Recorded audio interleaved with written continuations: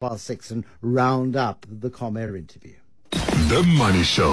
The markets. Meryl Peck standing by for us this evening. She's a portfolio manager at the Old Mutual Investment Group. And commodities were, again, the key theme, this time going the wrong way from a South African investment perspective. Meryl, good evening.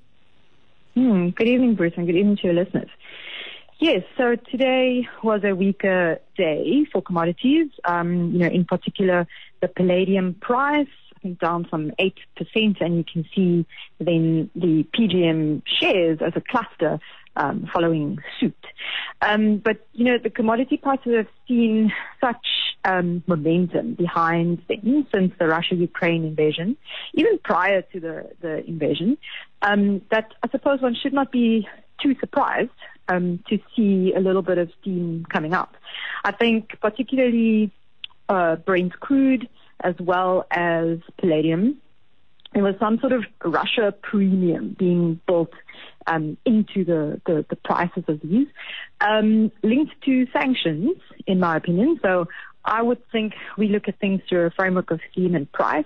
The prices going into the invasion were already at, in some cases, 2 standard deviations above the long-term average. What that really means is prices are only at that point 5% of the time, if you look at data over a very long-term time horizon.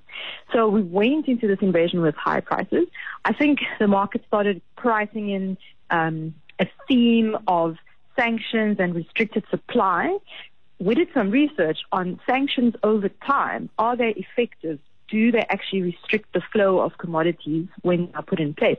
And the reality is actually no, particularly for commodities like oil or high-value metals like palladium that are actually easy to transport by air. These commodities find their way into the market through other means, or countries who are willing to trade with a sanctioned country. And our view is actually these prices were somewhat overdone, and the expectation of supply being restricted was overdone. And perhaps now today you're seeing some of that reality seeping back into the market. And in addition, for something like Brent crude, high prices are their own cure. So if the oil price were to stay high for that long, ultimately it would trigger a slowdown in economic growth, which then slows down demand for oil. So I think we're seeing the market grapple with that reality and some of the steam coming out. It's fascinating, isn't it? I mean, the best cure for high prices is higher prices. You see it in practically every industry. The prices are too high, competitors come in and undercut, and that's that check and a balance. A couple of interesting moves on the day. It's quite interesting to see how financial stocks are on the up and up and up. Retail stocks are on the up and up and up, despite the rising interest rate and inflation environments that we're seeing, Meryl. Correct. So ordinarily, rising interest rates are a negative theme for these, for retail sector in particular, as it impacts consumer wallets.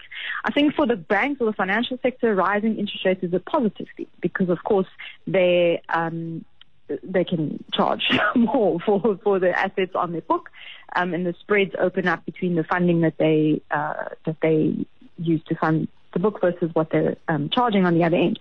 So it's positive for financials. I think what we're seeing is also perhaps an overall, an overlay to that with South Africa as an investment destination relative to other emerging markets at this time.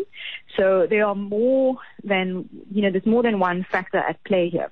So another theme is capital fleeing out of Russia, or certainly no new capital going into Russia. That capital needs to find a home. And then at the same time, South Africa's inflation level, we talked about this on your show maybe a year or two ago, actually, that the inflation gap, the developed market inflation slowly starting to rise versus South Africa's inflation being very well contained for the last several years. And that gap is actually closing. One of the drivers for currency is that inflation differential. When I said that on your show, I never imagined that U.S. inflation would exceed ours, but This is where we are. And in a strong rand environment, the consumer is somewhat protected from, other inflationary impacts, while, yes, the petrol price and the interest rates are going up. So it's not all fall down. We saw Raubex putting out their results today, and they're talking very favorably about infrastructure activity and project pipeline and operational activity on the ground.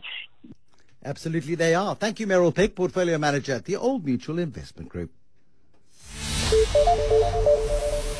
Sorry, we're late for Eyewitness News. I blame Glenn Orsman, but it was a good chat.